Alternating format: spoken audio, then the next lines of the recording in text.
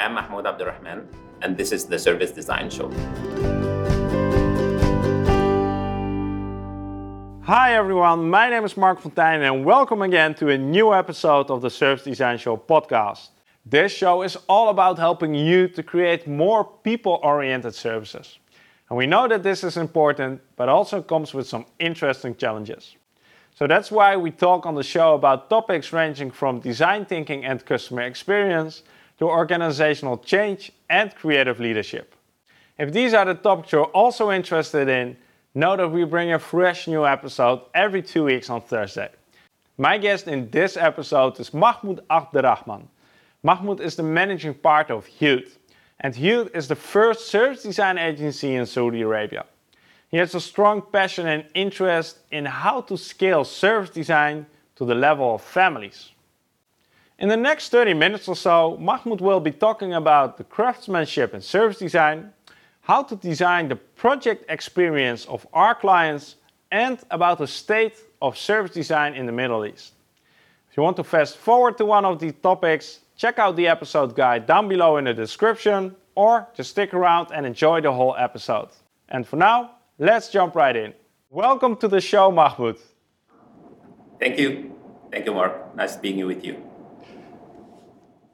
I'm super excited again to have someone from what I would say the Middle East, and you're in Saudi Arabia.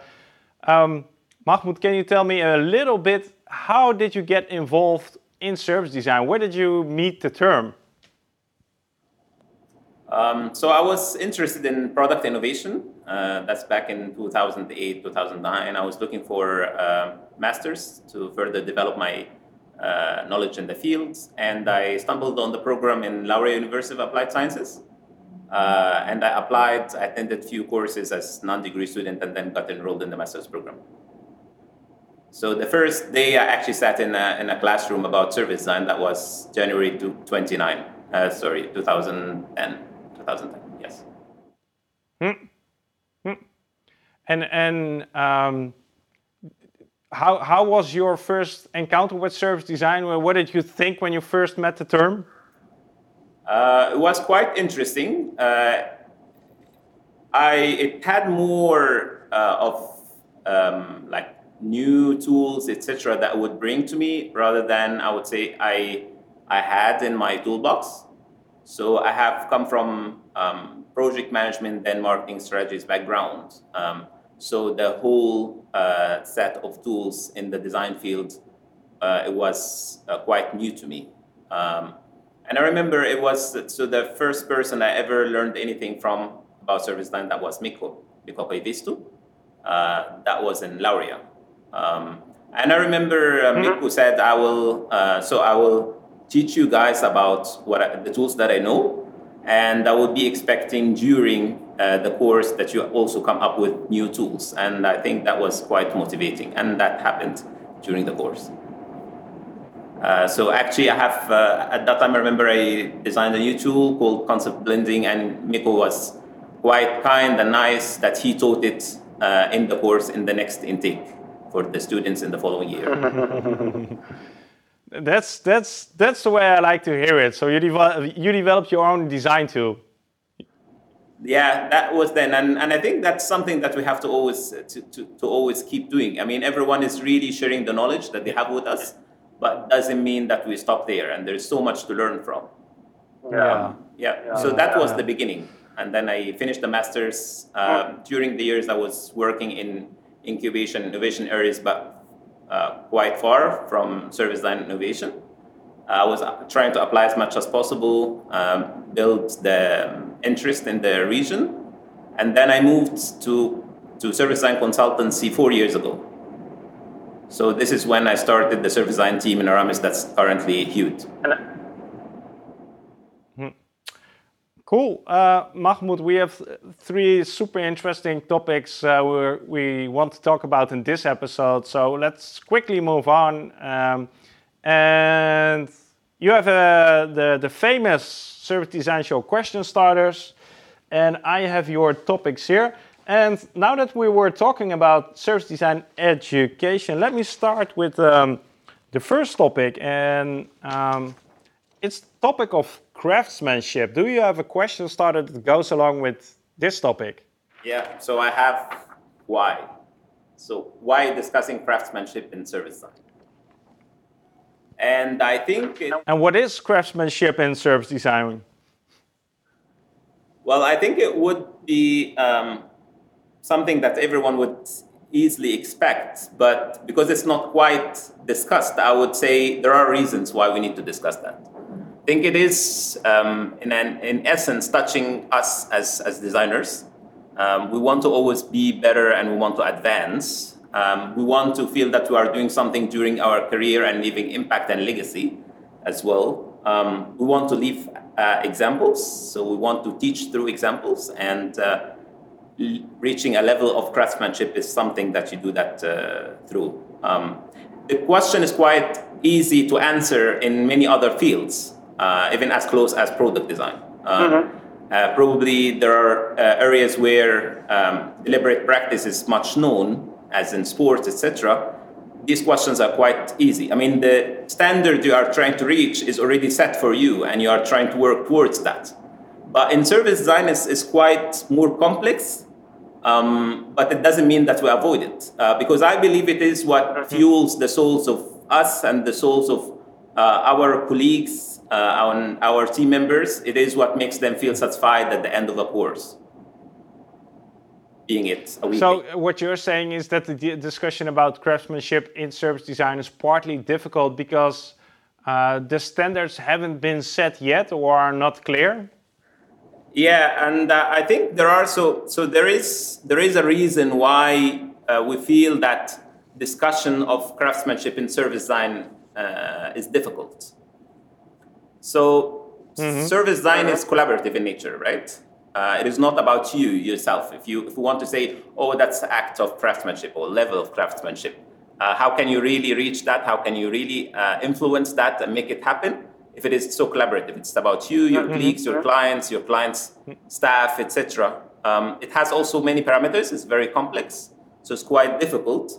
And then you can never guarantee the success of development and implementation of your concept. So if you stop at the design phase, and you are never there on daily basis when the service encounters are happening, then how can you really make sure that the craftsmanship is there?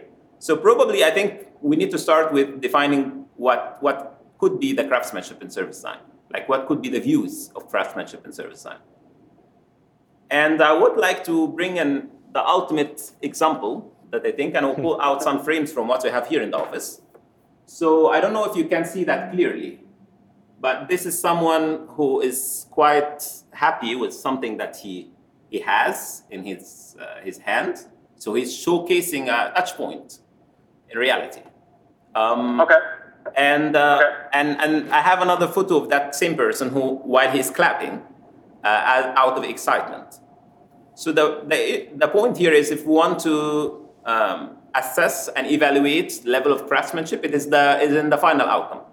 If the customer of the service that you have designed thinks it is craftsmanship, then that's craftsmanship. But there are so many things that go in there, right? So I think I want to break it down into two different things. So let's differentiate between mastery and craftsmanship, because I think that makes things easier for us. So mastery is about reaching a level of skill in what you are doing. But, it's only that you are quite skilled in doing that. Craftsmanship adds to that the element of application. So you are quite skilled in using the tools, following the process, etc., and you are applying that as well. Interestingly enough, when I was looking at the topic of craftsmanship, Google says it has been highly used and most used, and you can see the curve has been declining since then, in 1950s. It has actually been less used by 60% since then. I don't know really what's the reason behind it. Is it more about newer terms came in there, or is it that's not so much discussion about detail orientation, etc. But I think that's an area to look at. So let's look at, like, if we can't really and easily reach the final results of craftsmanship. And I will come to a few things around how we can probably achieve that. Then let's look at interim views. So I think we have the tools mastery. So if you think someone is a master of service design, he knows how to use the tools. We have the process mastery. You can develop the right process for every project. Yeah. And then we have the outcome mastery. When I see the outcomes, I'm quite happy with them. But then probably we can add a number of... Mahmoud, my question would be, there is still a lot to explore around this topic. And if you had to pick one thing that you could explore tomorrow around service design craftsmanship, what would that be? What question would you like to explore? The question would be, how can we probably make it happen? So enable the end result of craftsmanship. So, I mean, we will be trying to do the interim mastery frame or definition, probably. But we want to also see the results of the craftsmanship till the end. And that's a problem because we are always disengaging from the organization after the design. So there are things that you can still do while you are trying to master the tools, etc., etc. And few things I feel very fascinated with Mark is when I see some jobs being more like a performance. Like in so many fields, you see a person who's actually doing his job, but you feel like it is a level of skill and mastery to being a performance. And have always been inspired by these people. You know, why do they reach such levels and we don't? And I think if you would break down everything that we do on a daily basis, do you think how you handle a meeting would feel like a performance? Do you think how you do insights and you do research, etc., would feel like a performance? When I see you doing something, I feel like this guy is actually delivering a performance for everyone to see. But then if I want to speak about the realization mastery, so how do you really make sure that whatever you did, assume that you have the mastery and you have that craftsmanship in the work you did, how can you make sure it is realized until the end? So if you can't be present in every encounter, can you minimize deviation? So can you actually set some touch points that could probably be the least for the delivery to be deviating from while the delivery is happening? So normally you would find that digital touch points are much more consistent in delivery versus some human touch points, for example. Another aspect I want to look at is designing for the most possibly implementable. So while you are trying to dream so far, there is an element that you're not going to be involved in, which is actually the transition between the reality of today and the design that you want to make tomorrow. So if you want your design to be meeting somehow the reality that's happening in the future, probably you need to design for that. So what could be probably delivered now? One element is always neglected, is designing for the transition and behavior. So you design this experience and the blueprint and operations behind it. How would people really change? People don't have configuration files that you can change some values and then next day they have amazing habits and amazing spirit and different culture, etc. So how can you really embed and extend your design into the areas where we actually look behind, okay, so this is the design we want to see happening. Can we now start designing for it to actually emerge in the organization? And I think if you do that, then you have to look beyond your design. So you have to design for your design to actually happen, and then you need to see them as... You have to design like the context. You're designing the context and the conditions in which your design can be realized. A lot of topics we could still further explore, but well, let's leave it for the craftsmanship at this. And so Mahmoud, let's move on to a second topic because time is flying by. And the second topic is one that hasn't been on the show from what I know, and it's called project experience. Do you have a question started that goes along with this one? Yeah. So who are we designing for? So we are most of the time designing for our client's client. There is this is the reason why The end being user. hired, Yeah. etc. And the client is all most of the time neglected in that process. We do it naturally. I mean, we think we need to build more engagement, etc., etc., but we don't spend much time or efforts, or we don't plan to that much more proactively. And I think it is simply the act of designing for the project life cycle and the actual experience of your client as he goes throughout the process. So why is that important? I think it is important because it helps you for each project to make sure that you are attending to your client in his position at the moment with his goals, etc., in the right way. It helps you also build the interest in his circle as well as in the organization, and help him also get the buy-in much more. And then you will find in some projects it's actually What you're actually talking about is the emotional journey that our clients go through. We should have a client journey map. Is that what you're saying? Exactly. So you need to think about the journey map of your client, their touch points and service moments as they go through.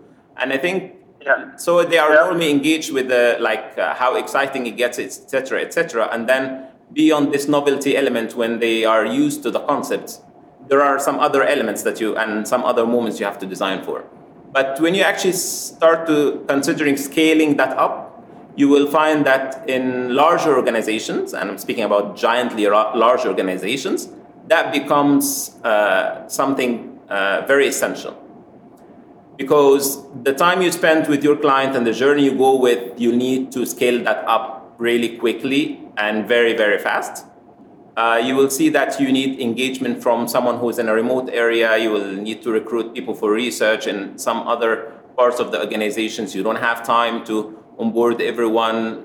You don't have capacity to do this. Probably in some of the projects you may have to even onboard some audience that you can't easily reach. And then you will start to see, how can we make sure that we are actually not only about the emotional part of people feeling interested, but how can we make sure that the design goals of everyone who is touched by this project is actually reflected in our work and actually reflected in our designs. And then it becomes more like more of communication, but on a larger scale, but within the organization. So what would you say is the biggest challenge when designing a project experience? Normally, so the client is always, because he's engaging with service design agency, he's expecting you to be walking the talk. So he's saying, okay, I invited you to design the experience of my client. I want to make sure that this is being reflected in how we deal with things. And he's expecting you to always do things differently, right? He wouldn't necessarily see that you have very limited resources and you need to put them towards the end design rather than beautifying everything and making everything much more proactively thought and in details, etc. So that's a part. That's where you will not really have enough, I would say, resourcing put to that part, while you still have to deliver it. And have you put this into your own practice? So have you been thinking and actually designing more project experiences in your work? And if so, what would you say is one best practice that you could share with us? What is something that works really well? Yeah. So we have been trying with few things here and there. For example, looking into transforming a project report into a newsletter. So that's more nicely more visual. It has better content, and people like to engage with it much more. Thinking of how you'll be keeping your client engaged and in multi-channels about the project and making it more of sort of attending to his needs when he needs to know something, rather than demanding and pushy. And then in larger organizations, we had to actually go much beyond this. So we had to look into stakeholder profiling. We had to go into segmentation. design drivers. Did you make personas of your own clients? Yes, so we did. So in some cases, you don't really have to make personas, because if you are designing for the CEO, for example, he's quite clear. Some very key figures in the organization, etc. You can also probably segment them much easier. But then you have to, and when you do that, you start to understand what is it really that they're expecting. It's not really about being nicer and more visual. No, it is that this is the metric he will be looking at things. If you want to speak to him, this is what you have to touch on. This is the KPI he's measured on. If you want to go and talk to him, you want to reserve a meeting with him, this is what you have to talk about. Anything else he will not really care about. So being able to really understand the goals of everyone when they are engaging, what is it that they are looking for. And are you using just the basic tools that we know in service design that we use for the end user, or do you think we need some special kind of tools? So we have designed internally some canvases for designing for such engagements. We have done more like project level and also individual service level. If you are working on like a pipeline of services within a larger project, so how could that look like? We had to develop sometimes some what we call enablers, like what can you do really with them? So if you want to give them something, if you want to roll out something, what could that be? And there are a few things that are in the cost element not so high, but on the impact element, they are quite good. One of them is what I shared here, and I have a full article about that. So it is called customer advocacy posters. So it's basically about capturing the person while he is engaged in something and having a quote with that and creating a poster for him out of this. And immediately it connects with something that encapsulates a mission and a value that he believes needs to be delivered. And it reminds him on daily basis when he sees that hanged in his office, etc., that this is what I really... That's really good. Yeah. Oh, that's really good. So I guess if people would like to share their ideas and learn more about this, they probably just can reach out to you, right? I'll make sure that your contact details are in the description of the video. So I have one post about the customer advocacy poster, and probably some discussion can start. Yeah, and that link will be in the description. Yeah, I think it's a super interesting topic, and it's definitely not discussed enough in the service design field at this moment. So we should. I'll do my best to spend more attention in the show at this. So, Mahmoud, the third topic. I'm rushing it through because time is scarce and there's so much to discuss. So, the third topic, and I'm really curious about this one, is called service design in the region. I haven't defined what the region is, but maybe you can. Yeah, so I don't know. I would say how. So how is the landscape? How does the landscape look like? So region, I think I would say it's limited to the GCC. Probably. That would be much easier. So how the landscape looks like at the moment, I would say education, we need much more education about design in large and then service design in particular. It's quite a new topic anyway worldwide, but we don't yet have structured programs around it. There are some in the training, but not in the academic education. Consultancy, there are some emerging organizations as agencies and such. I think we need much more. And then there is the issue of talents. Do we have talents? Or is it quite difficult? So I think we have to work on both of them. I think there is so much need, but not yet necessarily translated into demand. So you will rarely find people coming and asking you and approaching you for service design scope. We have been suffering from that in the beginning. Now we do really receive such requests. But in general, you'll be like speaking about service design could be to the customer experience manager, it could be products and services manager, it could be to the IT director, it could be, depending on what engagement you are engaged in. So this is how it looks at the moment. So I think the opportunity is quite large for everyone. And if you look, are there any things that are specific to the region that you think make it suitable or interesting for service design? So let me give an example. I've talked to quite a few guests from Latin America, and there is a whole service mindset in Latin America, or the service mindset is different in Latin America compared to Europe and the US. How does that play out in your situation? So I think in sequence, because business process management is looking at the operational element of things and has been quite a large wave before we look into service design in the region. So people continue to mix these.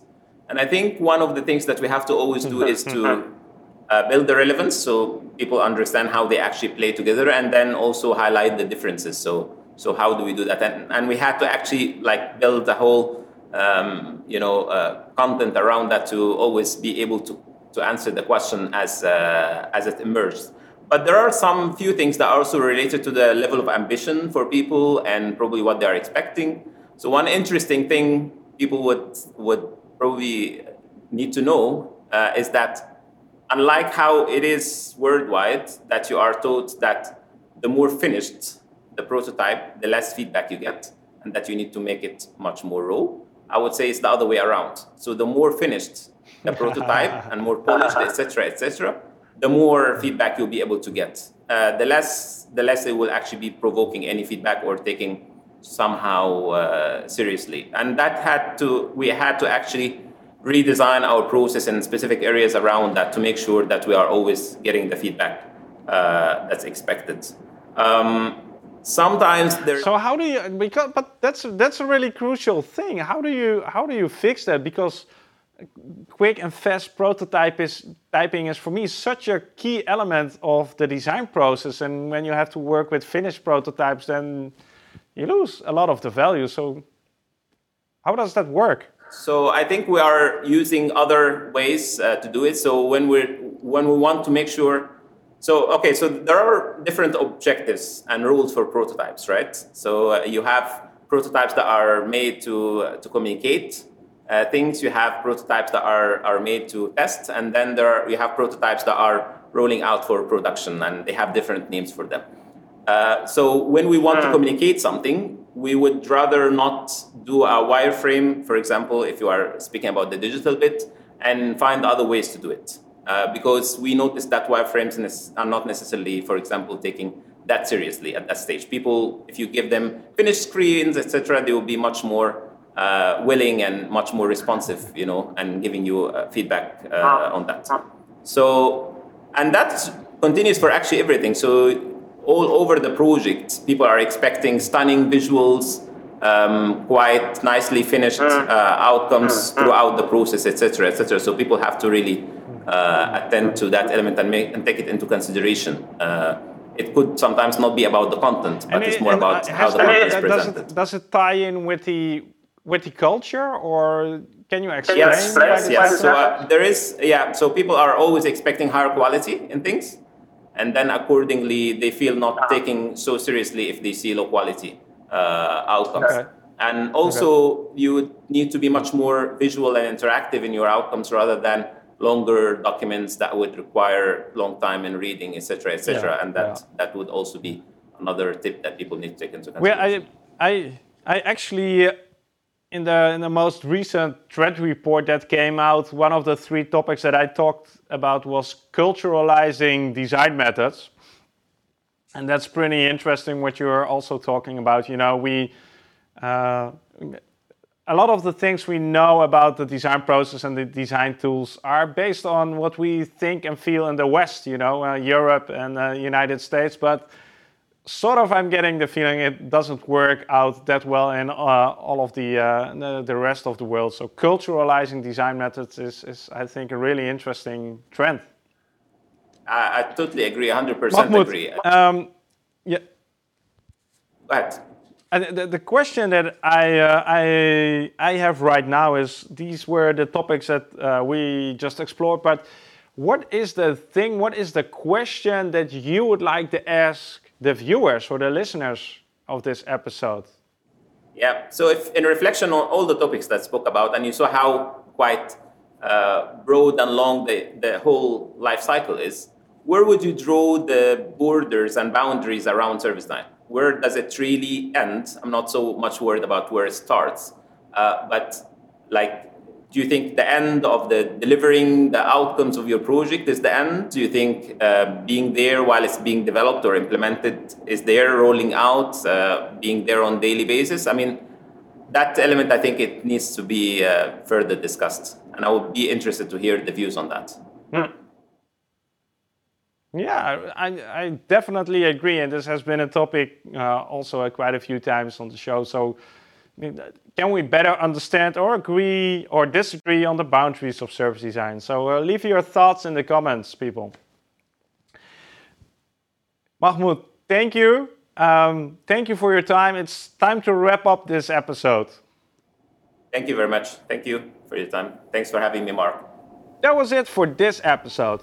It would be awesome if you would leave a comment on our SoundCloud page or Facebook and let me know what your biggest takeaway or question is based on this episode. If you're interested in learning more, head over to learn.servicedesignshow.com, where we'll be offering courses that dig deeper into the topics we talk about. Thanks again for listening, and I'll catch you in 2 weeks' time with a brand new episode.